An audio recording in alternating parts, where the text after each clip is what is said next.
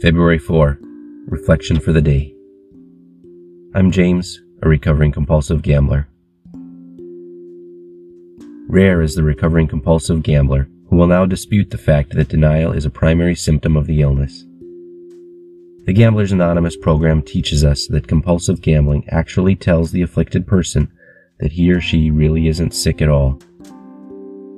Not surprisingly then, our lives as addictive gamblers were characterized by endless rationalizations and dishonesty, and in short, a steadfast unwillingness to accept the fact that we were, without question, emotionally and mentally different from our fellows. Have I admitted to my innermost self that I am truly powerless over my compulsion to gamble? Today I pray, may the first step be not half-hearted for me, but a total admission of powerlessness over my addiction. May I rid myself of that first symptom, denial, which refuses to recognize any other symptom of my illness. Today I will remember, deny, denial,